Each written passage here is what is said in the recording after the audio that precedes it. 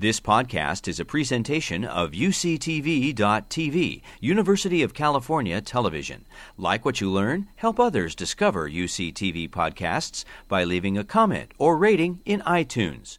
Hello, welcome. Thank you for coming this evening. My name is Jeannine DeLombard. I'm here from the English department at UCSB, and I'm delighted to introduce you to and to welcome the co-producers and the co-directors of this amazing film, RBG. I'd like to first introduce Betsy West, right here. They're both on my left, my immediate left. Betsy West is a video journalist and filmmaker with 3 decades experience in news and documentaries, and you'll see a much longer, more detailed account in brochures. She's the Fred W. Friendly Professor of Professional Practice in Media and Society at Columbia Journalism School, and she's also a producer and director known for Makers, Women Who Make America Video Archive. It's 2012, The Lavender Scare, 2017, and Constantine's Sword. At Columbia, she teaches classes in reporting, video production, and documentary. And I thought I would also include people's their backgrounds, because it might be helpful if you're thinking about going into film. She's a Phi Beta Kappa graduate of Brown University and holds a master's in communication from Syracuse University. Julie Cohen is a documentary filmmaker and television news producer. As producer and director, she's best known for the Sturgeon Queens, American Veteran, and I Like to Sing. She graduated magna cum laude from Colgate University and holds 2 master's degrees, one from Columbia Journalism School, where she was awarded the John McHugh Prize, the top award in the radio program, and the other from Yale Law School, where she was a Knight Journalism Fellow. So please welcome our guest. Hi, everybody.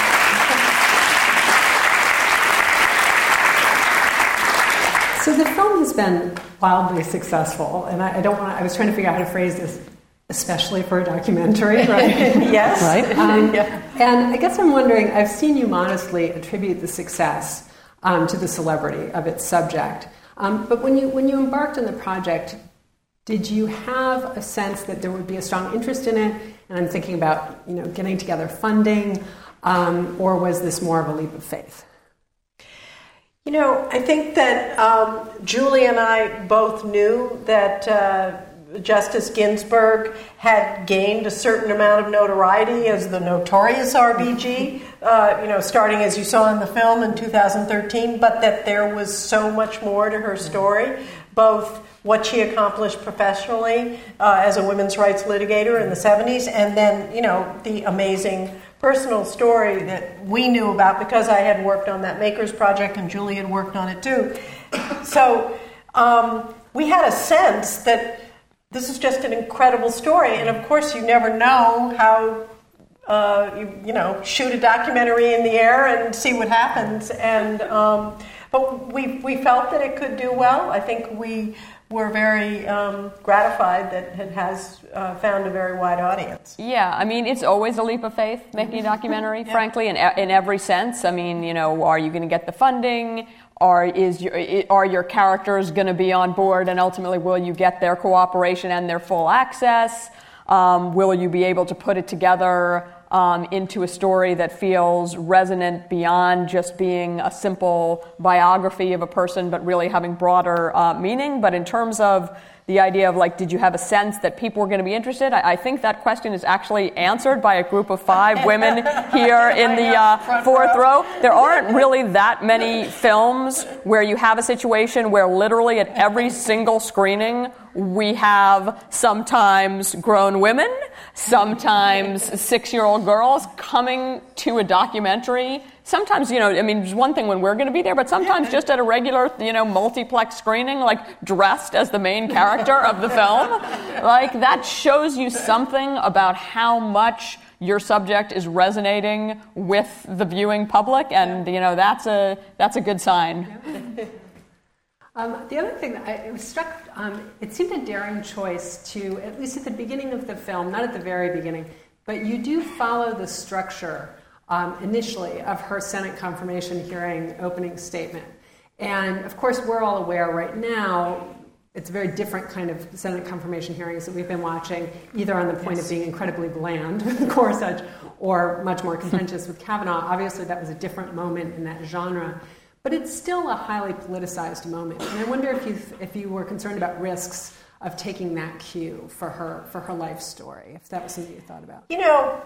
That really didn't seem risky to us in any way. Basically, our editor, Carla Gutierrez, watched all 4 days of Judge Ginsburg's confirmation hearings, and 4 days of confirmation hearings. A lot of it is boring. We watched a lot of it too. It's kind of boring, but it was Carla who pointed out that there were amazing moments in those hearings in which Judge Ginsburg was really telling her life story, and it really gave us a great structural frame to be able to go both forward and back in time. So we used it through. We returned to it several times during the film, and it just seemed like a great structural device. I don't think we saw it as risky. In particular, right, because the fact was Justice Ginsburg's, or then Judge Ginsburg's Supreme Court confirmation hearing, while it was dramatic in a certain way because her sort of very, right out there, bold assertion of everything about herself was so notable. Like, it was dramatic, but it wasn't particularly contentious, as you saw in the film. This wasn't like a moment of her actual hearing. I mean, there was certainly plenty of polarization in the country at the time, but it wasn't the same moment that we're in now, and it wasn't the moment that had existed a few years earlier with either the Bork hearings or the Clarence Thomas hearings. It was a different time. It was the beginning of the Clinton administration, also, and she had a lot of support. And actually, that was the question I wondered about too. And it really is the case that her husband was such the leading force behind that. And do we have a sense whether she played a bigger role than perhaps was suggested? In terms of her getting nominated? Yeah, in terms of pulling the strings and kind of making it happen and taking the initiative. I don't think you can give Marty the sole credit for this, but certainly, Judge Ginsburg was not going out there lobbying for herself, but I think that as soon as her work in the 70s took off, and there was a sense within the family, certainly, that she was going to become a judge, and who knows, she might have gone to the Supreme Court. Her daughter Jane,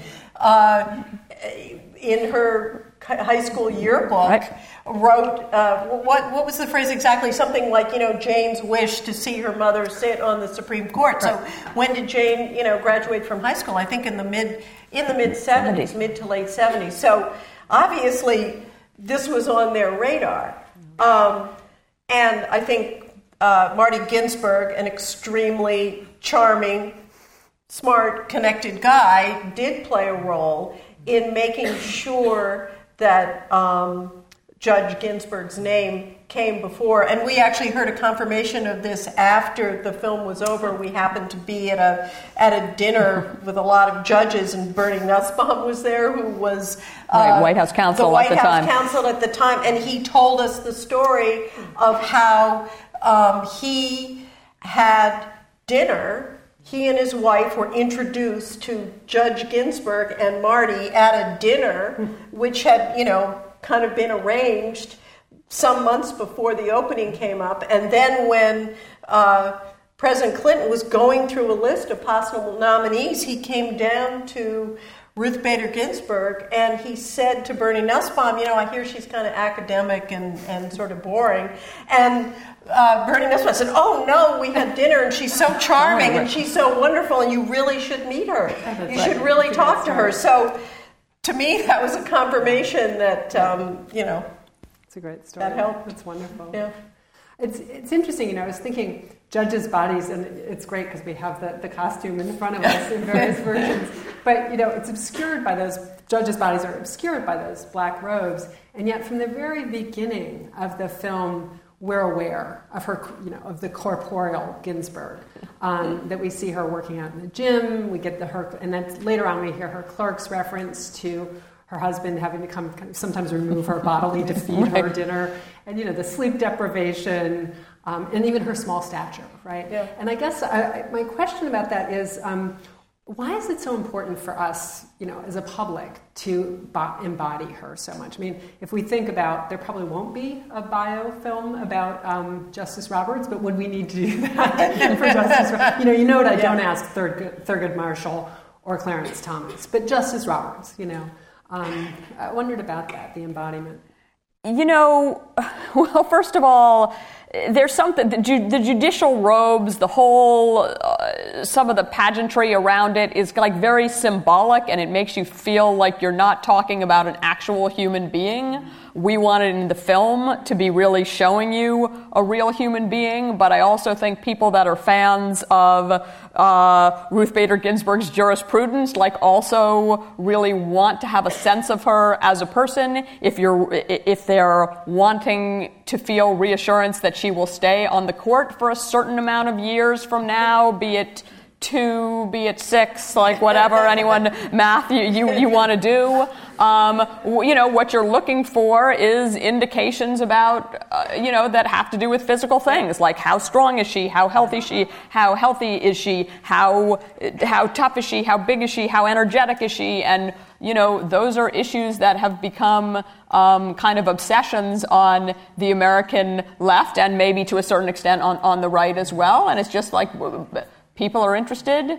We're interested too. Yeah. She had talked about working out with a trainer, and there had been articles about this, and the articles had generated a ton of comment, and people, reporters going, I did Ruth Bader Ginsburg's workout, and it nearly broke me. Yeah. It broke me. It was all this kind of, in some ways we thought, is it a myth?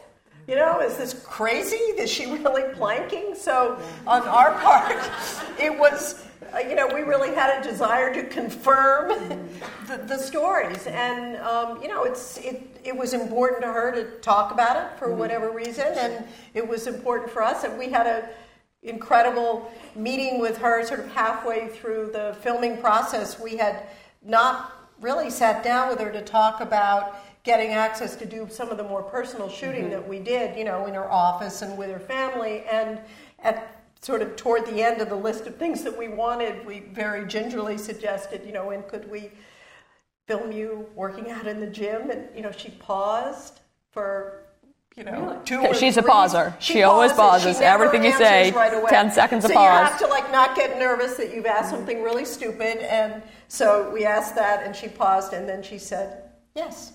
I think that would be possible. And we said, okay. And then I think her assistant was rather shocked that she had agreed to and this. The trainer was shocked as well. Was shocked. But, a couple months later, there we were in the gym. So, to us it was important. That actually gets to another question that I had was, I did wonder about the prep, not the research so much, but just... is she in her chambers where you're interviewing her? When we see her, it looks... No, it's in a conference room in the Supreme Court. It's quite open. But that's a very formal setting. Yeah. But there is an intimacy to those interviews, and especially when you're, it was a nice touch to have her looking at videos of herself or, those kinds of things.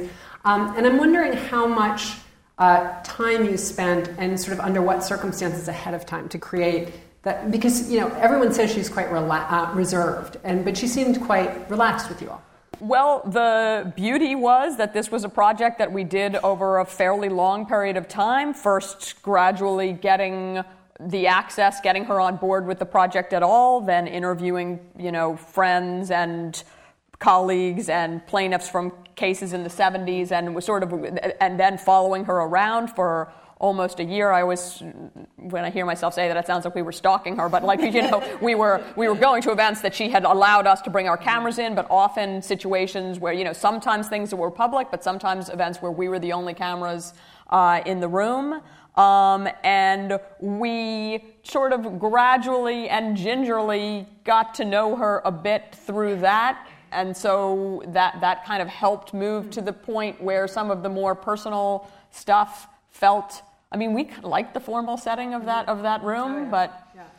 Yeah, it's not like We call her Ruth. Right. Do you know? She's Justice. People ask, Justice. Yeah, she's Justice Ginsburg. And yet, I think she did become sort of used to us. And at these venues, we'd see her and talk to her. And, we had some... it was great. We went to the opera with her, to 2 different opera festivals with her, sort of at bookends of the project, one in Glimmerglass and one in Santa Fe. And, she came up to us very eagerly in an intermission of one of the operas and just launched into a conversation about the ins and outs of this particular performance. And of course, we don't really know that much about opera, and she's a real fan. So she got more comfortable. So I think when she sat down for that interview, she was ready to play. She was ready to do it, and it was really a very extraordinary moment. One of the things, I think the film really does this loving recreation of her family life, and implicit in that is the very strong Jewish culture in her family. And we think about her granddaughter calling her by her Yiddish name, but that it's interesting that aspect of her identity is not as emphasized as much as her gender. And I guess especially in the context of the events in Pittsburgh and Squirrel Hill, they highlight the long tradition of liberal Jewish activism, especially the legal tradition, I think, of liberal Jewish activism, and then the virulent tradition of violent repression.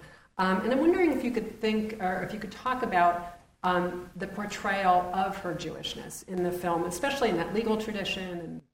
Yeah, we made a point to focus heavily on her identity as a woman, the discrimination she faced as a woman, because that's so deeply connected to the main body of her work, which was securing gender equality under the Constitution. Like, she didn't actually devote her legal career to fighting anti-Semitism, and while she had some childhood experiences that she's discussed of sort of seeing signs saying no dogs or Jews allowed when she traveled with her family.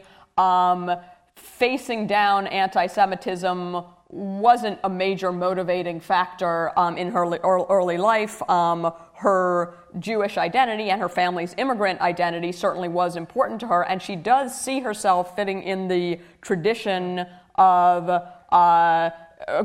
progressive, intellectual, Jewish, legal, and judicial people. Like, she's written some things about that and talked about that. I guess we felt, myself as a Jewish filmmaker, I feel like her Jewishness, particularly in the scenes with the family or her childhood friends, is so there that the need to be super explicit about it wasn't huge. Although we did work in at Betsy's suggestion, a more specific reference to it in her confirmation hearings. Right. Yeah, to make it clear that this was a Jewish immigrant family. That the Jews were not allowed in the schools because, at least to get that out there. But I agree with Julie. The whole arc of the story has to do with her work involving women's rights, and so that's what we were focusing on. And that actually made me wonder, too, that the film highlights the cases that she argues or the cases that she decided and then increasingly dissented from involving discriminatory practices, right, in employment, education, benefits, voting. And given the recent Kavanaugh hearings in the context of the broader Me Too movement, and I actually don't know this, does her work in this area also include sexual assault and harassment, or is that something that came up? I imagine there's so much that didn't fit in the film. Yeah, her work, I don't think that she has... she's probably... the major case on sexual harassment was in the mid-'80s when she wasn't on the Supreme Court, when sexual harassment was actually codified, recognized by the Supreme Court. And that's not... she wasn't on the court then. She has spoken very positively about the Me Too movement and about her own experiences. let's face it, as a young woman, her biggest problem was getting the job, not harassment in the job. But she has talked about, the inappropriate behavior of a professor at Cornell, trying to trade information on a test for favors. And, she's very sympathetic to that. As far as, in the legal work that she was doing in the 70s with the ACLU Women's Rights Project, I don't believe she had a major, sexual harassment as a legal concept wasn't really around so much. I have a feeling it might have cut against her one step at a time, take cases you can win philosophy as being like not a winner in that era, which it wouldn't have been. Yeah. And your implied in your question is, what was there some sexual harassment, major opinion or dissent that she'd written that we left out for time? No. And I was thinking more if that was something that kind of came up naturally, given the world that was happening as you were, Well, weirdly, Me Too happened after we finished the film. We finished the film, last October. Just before the Harvey Weinstein article in the Times, shortly before. It was just when we finished it. During the period where the film's release, obviously that adds a whole new, a whole new dimension, and to me, a whole new resonance to her voice of kind of speaking up for women's rights. Like I just feel it in that context, even if that's not something that we discuss with her, because the most recent hadn't happened yet. She has been quite vocal this year as we've continued to listen to everything she says publicly about how strongly she feels that the Me Too movement has been a good thing, that there's strength in numbers, and that one woman's voice adds momentum to other women's voices in a way that just wasn't happening when she was younger. And there's that tantalizing image of her with Justices Sotomayor and Kagan. And I'm wondering if there was any conversation, again, aware that we probably didn't get everything that you have to cut, if she had thoughts or if there was things to be said about this new generation of women on the bench. She is extraordinarily supportive of her female colleagues, both, lawyers, judges, and extremely happy to have those justices there. She's talked about how lonely it was when Justice O'Connor stepped down and she was on her own. She did not like that, and she has spoken about how great it is to have the Justices Sotomayor and Kagan very outspoken and participatory. There's a limit to what we could include in the film, frankly, and that was just really a decision for time that I'm glad I like the way you put that, though, the tantalizing picture, right. Because, we did want to include them, and so we included that picture very deliberately to make sure that they were represented, but we just, didn't go any further than that. That actually gets to a question that I have, which is, what do you wish you could have kept in and you couldn't? Well, when we see the directors, this is cut. The weird thing is we have I always have the opposite reaction to films. Actually, you're thinking like, oh, could we have made this part a little bit tighter? Maybe really having something that really feels like it moves and has a great pace throughout feels really important to us. While there were plenty of great stories that we had that we didn't include, I don't think we wish that we had included it. One example, you saw the great photo of Justices Ginsburg and Scalia on that elephant in India. In that same talk that they gave, he told the great story about watching her go up on a parasail when the two families were on vacation together. It's a really funny story, but there was no image to accompany it, so we voted on the elephant story instead. Yeah. Well, thank you. I think we can open this up, and I would welcome comments. You see there's quite a lot of us, so we're eager to hear from everybody. If you can, we need to make sure that we get a microphone to you, and also if you can be as pithy and concise as possible so that we can fit in as many questions as answers as possible, and just specifically questions would be great. Thank you. My question for you is all the unused footage archived, and where? Great question. It's archived in not publicly is basically the answer. Yeah. I'm horrified. What are you going to do with it? Well, it will be living on our drives, our little video drives for a while. Who knows? Maybe. We do save it, and and you're right that in CNN Films, our production partner in this, will I think end up with the full interview of Justice Ginsburg into the future, as well as some of the others. But it's not like it's an interesting question. It's an interesting question. Maybe it will go somewhere. Colgate. Yeah, well, or where her things are collected. Things going, Schlesinger Library or wherever she winds up, wherever her stuff goes, maybe it will wind up there. It's certainly not being thrown away, and now we're very lucky that we're not talking about huge cans of film or giant videotapes. I mean, all of this stuff exists digitally on pretty small drives, so we can save it. I was wondering, what did Justice Ginsburg say about the film or its reception? What has she said about it since it's been released? She been surprised by the success, or is she more like she is in the documentary when she's with her granddaughter and they're going through the book on the occasion of her 50th or 60th birthday? No, I never read this. No. So I'm wondering about that. No. I think she's pleased with the success. I know she's pleased with the success of the film.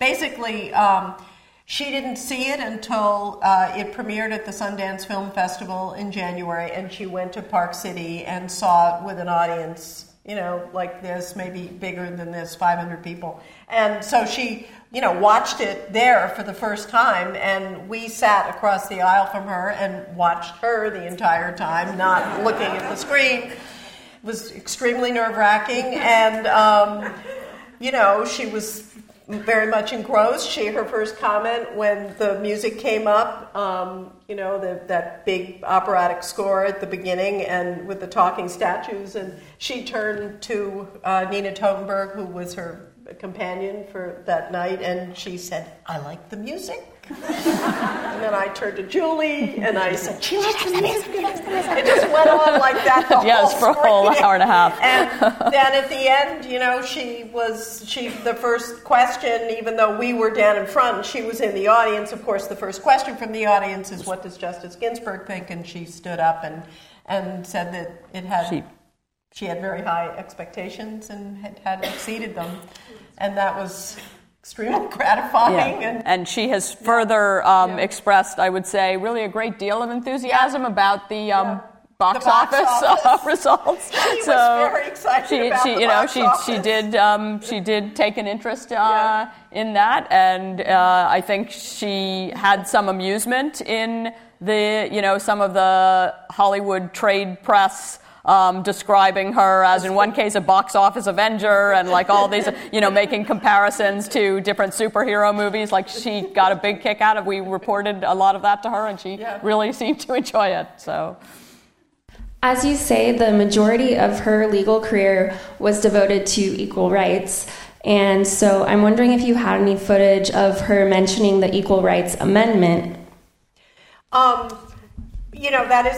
That's a very interesting question. I have to say, it's like I think it's the most significant part of her career is women's rights, but obviously there are other aspects of the law that she, has played a huge role in. She's an expert in procedural law or whatever. That said, she has been very supportive of the Equal Rights Amendment, and she was in the 70s, but of course it ran into huge political problems, and she found a way around, by employing the 14th Amendment.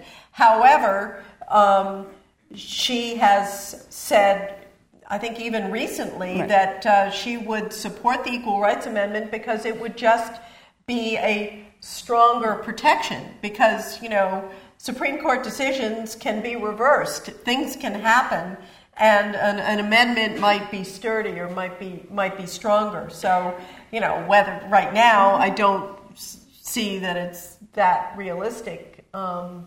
venture, but she would support it. Yeah, I mean, she supported it when it originally came up at the time, and she has in over the past couple of years, we do actually have some footage of her saying that she would support an equal rights amendment. Ginsburg did make that announcement about Trump when she spoke out about him before he was elected, and then she had to make that apology. And I was wondering if, when you were speaking with her, if it ever came up about her speaking about her own personal opinions about things like that in this political climate, or if you guys steered away from that. She continues to sort of stick with where she was in the film, that her having spoken up personally, about her personal political feelings was an unwise idea and something that a judge, really shouldn't do, and that she regrets having done. Beyond that, though, she did make the case, as you heard in the film, that shouldn't, the fact that she has opinions shouldn't come as a surprise to anyone and shouldn't put her in a situation where she couldn't rule fairly on other issues. But she wasn't like spouting off political thoughts to us as the process unfolded. It's not as if she was sort of like every day saying like, well, off the record, like this happened and when Chief Justice Roberts and I were fighting in conference about like whatever. She has a pretty good awareness of what her role and her position is and what she can and can't say. So one thing that stood out to me in the film is a few times you talked about how she really worked to bring people together on the court, and how she talked about that life lesson with her mother of never responding in anger. Mm-hmm. And I was wondering if those portions of the film were intentional about, in response to the current political climate and I think they do resonate when you think about the current political climate, but they were not intentional because they really do represent something that is very deep in Justice Ginsburg's belief. I mean, she feels, and as her mother taught her, that she needs to move past her anger. We're not saying she doesn't get angry, but I think she's both an optimistic and a practical person. And, the practical part of her sees where she wants to go and thinks about how can she get there, and thinks, maybe spouting off about this thing is not going to get me to where I want to go. And that's just the way she is. And, I did one of these Q&As with a women's rights litigator from the 1970s who was talking about back then, some of us felt that Ruth Ginsburg wasn't aggressive enough. She wasn't pushing enough. She should have been, taking on more cases or just going further with the law. And she said, of course, we were wrong. She was right.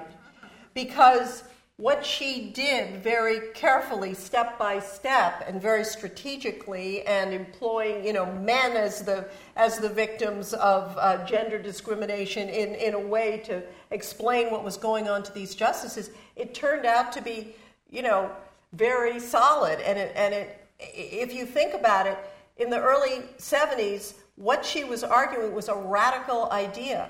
People did not believe that men and women should be treated equally under the Constitution. People believed that women needed to be put on a pedestal. She explained why that was a cage. Now that idea, even among, perhaps not the far right, but it is generally accepted in our society. We don't argue about that anymore. And I think that's because of how careful she was in arguing these things.